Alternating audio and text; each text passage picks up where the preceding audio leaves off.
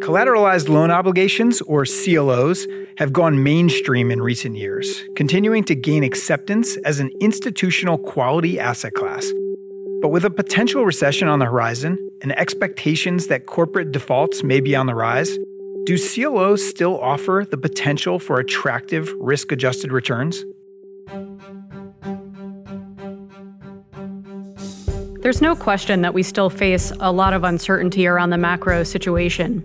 But at current levels, we're finding really attractive opportunities, especially at the top of the CLO capital structure, where senior tranches are offering a powerful combination of historically high yields alongside structural protections. That was Melissa Rico, co-head of structured credit investing at Barings. And this is Streaming Income, a podcast from Barings.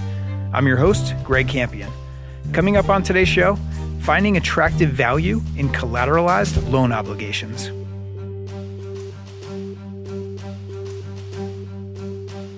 All right, Melissa, welcome back to Streaming Income.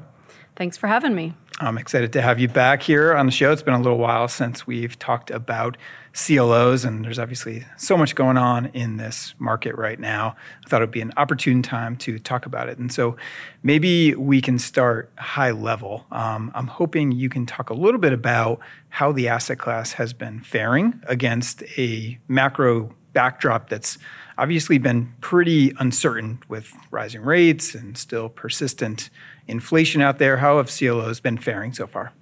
Yeah, sure. I mean, I would say resilience is the best word to describe the CLO market. And I mean that from both a performance and liquidity standpoint. I think anyone that's been in the market as long as we have, it's just been remarkable to see the CLO asset class grow the way it has. We're over $1 trillion market. Just the wider acceptance of the asset class overall. I think we've dispelled a lot of the myths that the three-letter acronym comes with. Yeah. We've certainly seen just strength in overall liquidity. I mean, one interesting point is that there's over 7 ETFs for the product now, kind of speaking to the broader, investor base that we've seen. Interesting. Yeah. And in terms of some of these more, I guess, cyclical forces, so you think about like higher rates, for instance, has that been a tailwind for the asset class? And I'm curious how you and the team are thinking about that, because there's a lot of conversation right now of, are we getting near the end of this rate cycle? How are you thinking about just that impact on rates on the asset class? Yeah, it's certainly been a very large factor, significant factor in our market, I would say. Kind of looking at year-to-date returns for our asset class, they've been quite strong. AAA is down through double Bs, and a lot of that has to do with the fact that base rates are in the low 5%. So CLOs are offering very attractive carry. I mean, high coupons. Right now, for example, AAAs offer a 7% coupon to investors, and that's for an asset that has experienced a 0% default rate, can handle the entire CLO portfolio defaulting with a 65% recovery. So some real kind of attractive features there, I would say, overall. Obviously, you have sort of the other side of the coin, which is the impact on the underlying loans and from a rising rate perspective. So that certainly has to be considered. And I know we'll talk a lot about, some of those fundamental features as well, but it's certainly very topical. Yeah. So let's get into that. Let's talk about the fundamental outlook. So I'm curious, as you start to think about the broad health of the underlying loan market and, of course, the CLO structures themselves, how you're kind of assessing that right now, and then also how you and the team are starting to think about, what the default picture could look like, assuming that we, head into a recession eventually, although it seems to continue to get pushed further and further into the future. But just curious kind of how you and the team are sizing up that fundamental outlook today. Yeah. I would start maybe we'll start with the positives first, right? And the first would be the fact that I think we're starting from a pretty solid place in the point of, companies have pretty strong balance sheets. They've pushed out maturity walls. Capital markets have been open. Interest coverage ratios are starting from a high place, as well. And the second positive, I would say, is from a CLO perspective. CLOs have less risk, I would say, than the overall loan index. So if you look at defaults, for example, currently CLOs have less than a 1% default rate, whereas the index is more like 2 to 2.5%, depending on how you quantify that. Okay. And a lot of the reason for that, right, is the fact that CLOs are actively managed. So managers are going out, thinking about all of these risks when they're constructing portfolios, but then they're also trading. So they're able to kind of get ahead of some of these things that we've been talking about for so long. Right, a lot of this stuff is not a surprise. It's it's been on the forefront, for quite some time. And then if you think about the kind of what rating agencies may do. So you think about, okay, let's assume that the economy slows down, some of these underlying issuers start to run into trouble. Maybe we see defaults start to rise for the underlying loans. Curious how that will translate, I guess, both in terms of rating agency actions and what that could mean for the space. And I guess I'm curious kind of where that default picture may go, both for underlying loans and for the CLOs structures themselves. We're certainly anticipating that there's really only one way to go from the current picture, right? So defaults will pick up. I would say expectations are somewhere in the 3 to 5% range over the next year. I think they'll potentially be on the higher side of that range if you kind of consider distressed exchanges, which has been the majority, or at least 50% of the credit events that have occurred year to date. I would also say that those are levels that we think are manageable within the CLO structure, and that range has been pretty consistent with all of the managers that we talk to and the managers that we cover overall. From a CCC or downgrade perspective within the underlying CLOs, yes, we are seeing that kind of come through. On average, CLOs have about a 5% exposure to CCCs. I could see this going to maybe 10 to 12%. Of course, it's always hard to predict. And there will be a lot of bifurcation across deals, across managers. We'll see a lot of difference in performance. So I think that's an important aspect of all of this. But again, these aren't levels that we think are going to cause an issue for the CLO structure. CLO structures are set to withstand this type of thing. We've seen this before. I think what will be a bit different this time around, and we're having a lot of discussions around, is just recoveries, right? So I think we're seeing a pretty wide dispersion in the recoveries from defaults year to date. And for context, historical loan recoveries have been around 70%. We have to manage that down, I think, overall, right? So that's just something that we're considering as well. Okay. So if you're an investor in this asset class, or you're thinking about making an allocation to the asset class, and you're doing your due diligence and thinking about, okay, what's my real potential downside? Let's assume we hit the economy, hits a real rough patch. We start to see more underlying defaults, and you start to see, that CCC bucket rise. At what point do you start to get worried about that? At what point does cash flows need to be diverted to, away from CLO equity holders? How does all that work out? And do you think of that as a pretty remote scenario as we sit here today? I would say we'll definitely see some deals sort of hitting their triggers, if you will, their over-collateralization tests, which will potentially cut off equity. There's no question that there are, and in particular, there's some deals that were from 2017, 2018 vintage that were not able to reset, that may have already had some tail risk in their portfolio. So going into the cycle and approaching the end of their reinvestment period, the managers are going to have less flexibility to trade. And so those deals we think could look worse for the equity, or more of like the single B, double B type tranches, right? So I think where there is potential areas of concern, that would be it.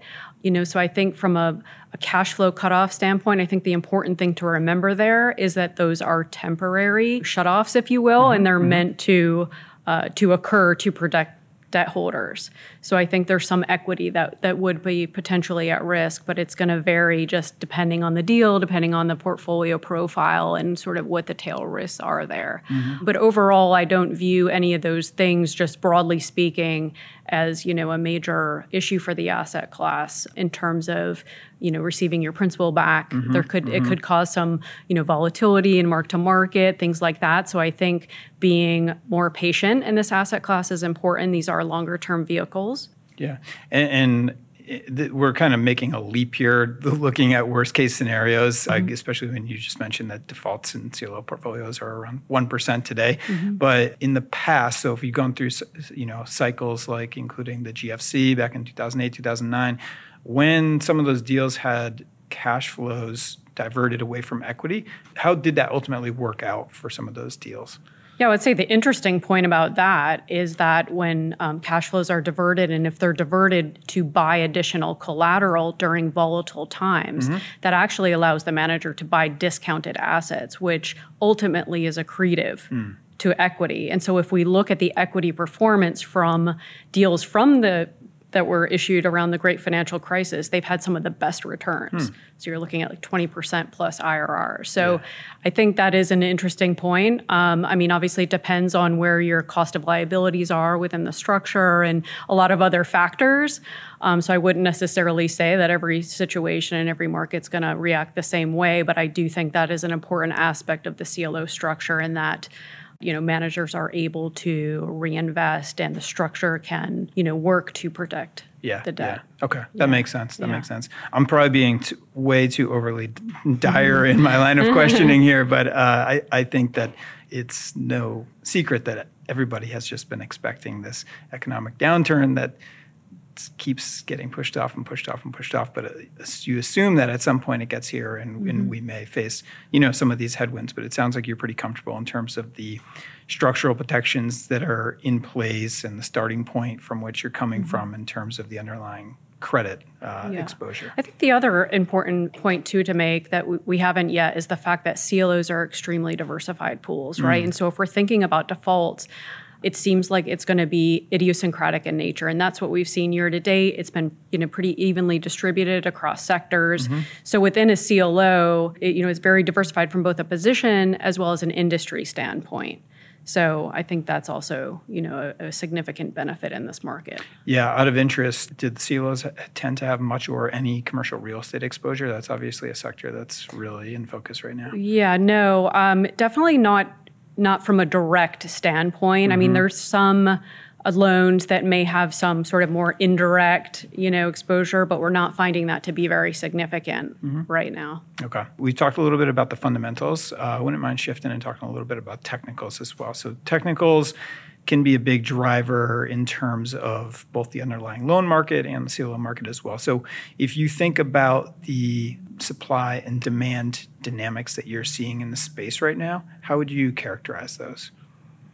Yeah, I mean, it's been pretty consistent for our market for quite some time now that, we've all been, complaining about the challenged arbitrage in our market. And really what that comes down to is sort of just this imbalance between where CLO liabilities are priced versus where loans are priced, right? And so CLO liabilities have not kept up with loans.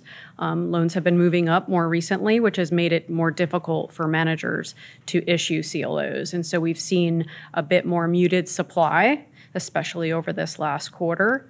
That being said, it's been interesting to see that there still has been pretty significant volume year to date. I think we're down maybe about 25%. But so even with that, right, there's ways that deals are getting done. And I think that really does speak to the fact that there is demand out there. U.S. banks, I know we've talked about in the past, have been largely out of the market, and that's been a significant impact to the demand for AAAs. And so that's what's also made it tougher. There have been other buyers that have kind of come in and consistently bought. Japanese banks are still very active. Insurance, some U.S. banks are still playing, just maybe not to the degree that we've seen in the past. So you're seeing discipline in the market, some patience. I would say the market's more open to tier one managers. So it's much easier to get a deal done. There's a pretty wide basis between where you can get your AAAs done if you are in tier one versus not, which we can talk about that, but I think that is an attractive opportunity as an investor. So yeah, I would say we're expecting going forward not to have the similar issuance that we've had in the past, still stay fairly steady and just, overall more discipline. Okay. So you've had kind of less issuance overall. You've had some historical buyers like U.S. banks maybe take a step back. Is that related, by the way, to the regional banking crisis, or is that other factors that are driving that? No, that's really other factors, and that's occurred quite some time back. I would say the recent banking crisis, interesting that I feel like our market has gone somewhat unscathed to a large degree, in that, CLOs didn't hold any regional banks, and we really saw very little forced selling. I certainly don't think that's helpful right now for U.S. banks to come in, but I wouldn't say that was definitely the cause, because this has been the case for quite some time. I would say, I think generally the expectation is they come back. I won't try to predict when that could be. There's been some talks about maybe mid next year. We certainly think there's a lot of reasons they should be back in the market, but it's not something that I want to predict. Now, on the manager tiering point that you made, so that's really interesting, and I'd like to understand that a little bit more. So, of course, at Barings here, we have two different parts of our CLO business. We have the part that you and your colleague Taryn Leonard manage, where you're investing in third-party CLOs and putting together portfolios of those for our clients.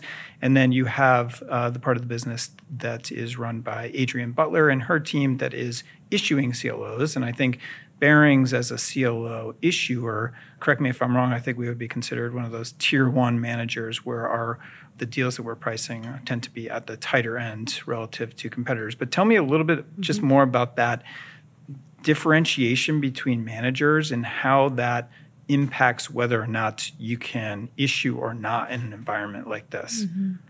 I think it largely comes down to that AAA tranche, in that it's just such a large part of the capital structure. And the buyers of AAAs typically may have a more limited list of managers that they're willing to invest with. I would categorize them mostly, but maybe not all, as kind of the larger scale managers but I would argue, and I think there's case to be made, that there are other managers that have track records where they maybe came from another platform, right? So there's a lot of the story that you need to understand and due diligence that you need to do. But if you can pick up an additional 50 basis points on a AAA, for example, and be comfortable with that manager, and they have a historical proven track record and have the right resources and all of that commitment to the asset class, that we think, that could be fairly attractive and has been sort of a gap in the market that, we've liked to look at. I mean, I think, manager is one of the most important criteria, we think, when investing in a CLO. And I think, if we're looking at a double B, for example, we're going to have a much more refined list of managers that we're willing to invest with. But I think there's a case to be made, further up the stack, if you can pick up additional spread and it makes sense. Got it. Now, at one point, I think we were seeing lots of new shops popping up issuing CLOs. Are we still seeing that, or has the slower kind of issuance environment, has that kind of slowed that down? Curious if you're still seeing like consolidation in this space or any big movement there. I think that's actually really interesting, because I think we often talk about manager consolidation, and we do see it. I mean, we continue to see it, but it's never really to the degree that I think we're all expecting. We have seen some additional new managers come to space where maybe they're part of a larger insurance company and they've built up a team to issue CLOs. Now, one could argue maybe this wasn't the best time, considering, it's just much harder to do that. But I think many of them, I'm sure, have the patience and all of that. So I don't think that it's necessarily going to result in some quick manager consolidation on that front. But things are always changing. It's always interesting to see the dynamics between those acquisitions, and oftentimes they'll happen for different reasons. It's very case by case, I would say. Yeah. I mean, it seems like the long-term trend, as you kind of mentioned up front, is growth of the asset class, continued acceptance of CLOs as an institutional asset class. So you would expect that as part of that, you would continue to see growth. I know we're seeing growth in other areas, like private credit CLOs is another growth area as well, which again is probably not surprising given the massive growth that we've seen in that market as well. Yeah, absolutely. Okay, so we talked a little bit about the fundamental outlook. We talked about the technical outlook, a little bit about the sort of competitive environment out there in the picture. Let's talk a little bit about just opportunities, right? So I know you mentioned AAAs as being attractive right now, given the yield on offer. Tell me a little bit about, as you and the team kind of survey this landscape right now, and look to put capital to work, where are you seeing some of the best opportunities today?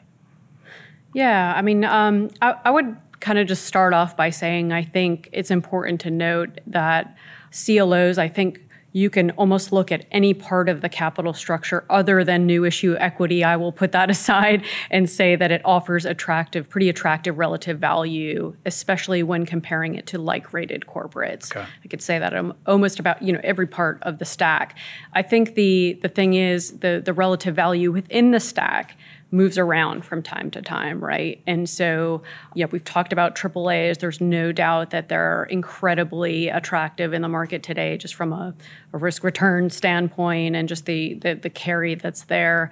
I would also add AAs. You can pick up an additional 80 basis points on top of AAAs for what is still an incredibly risk remote tranche that is never defaulted. So all those things I think ring true for the AAs as well. I would add further down the stack, BBBs and BBs, I think, if you're looking for more yield.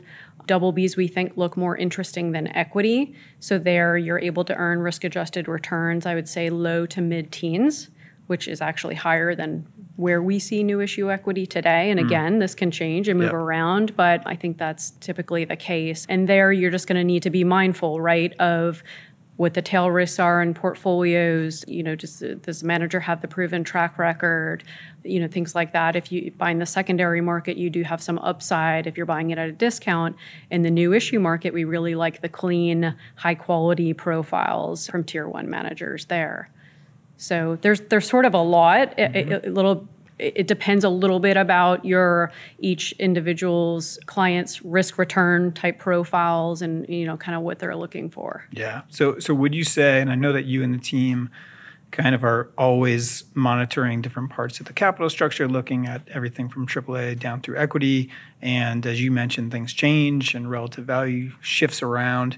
Would you say it's true today that given the higher base rates, given the fairly wide credit spreads that you're able to achieve in the debt tranches, would you say that makes equity look relatively unattractive today? Yes. Okay. I would say that generally speaking, especially I would caveat that with new issue equity. There is some secondary equity that trades that, it's more difficult to make that widespread conclusion because there's a lot of different nuances that come with what vintage is the equity from, what does the portfolio look like, what dollar price are you buying it at, what do you see as the overall return, what do you think the takeout is, right? So there's those type of things when you're looking at secondary, but I definitely think that's the case with new issue equity. Got it. Okay. All right. Well, Melissa, this has been a really great tour through the CLO asset class and a great update on kind of some of the big dynamics that are shaping the space right now. As we bring this conversation to a conclusion, I just wanted to give you the chance to offer any parting thoughts to investors who may already have an allocation in this space or may be considering one. Any parting thoughts to share? Yeah, I would say sort of given the backdrop of, some of the risks we've talked about, I think CLOs offer a lot of attractive features, right? Whether it's the diversification of the portfolio, the structural protections, and not to mention, the active management, which we think is really key. All those things together, the fact that CLOs offer very attractive yields as well with high carry, we think that makes a ton of sense in this market environment. Yeah, such an interesting time right now, such an interesting space, an asset class that's really stood the test of time as we've seen cycle through cycle. And as you point out, some really attractive value on offer in different parts of the capital structure today. So really appreciate you sharing your thoughts, Melissa. This has been awesome, and hope to have you back on the show again soon. Thanks for having me. Thanks for listening to episode number 9 of season 8 of Streaming Income. If you'd like to stay up to date on our latest thoughts on asset classes ranging from high yield and private credit to real estate and emerging markets, make sure to follow us and leave a review on your favorite podcast platform. We're on Apple Podcasts, Spotify, YouTube, and more. We publish a new episode every other week. And if you have specific feedback, you can email us at podcast@barings.com. That's podcast@barings.com. Thanks again for listening, and see you next time.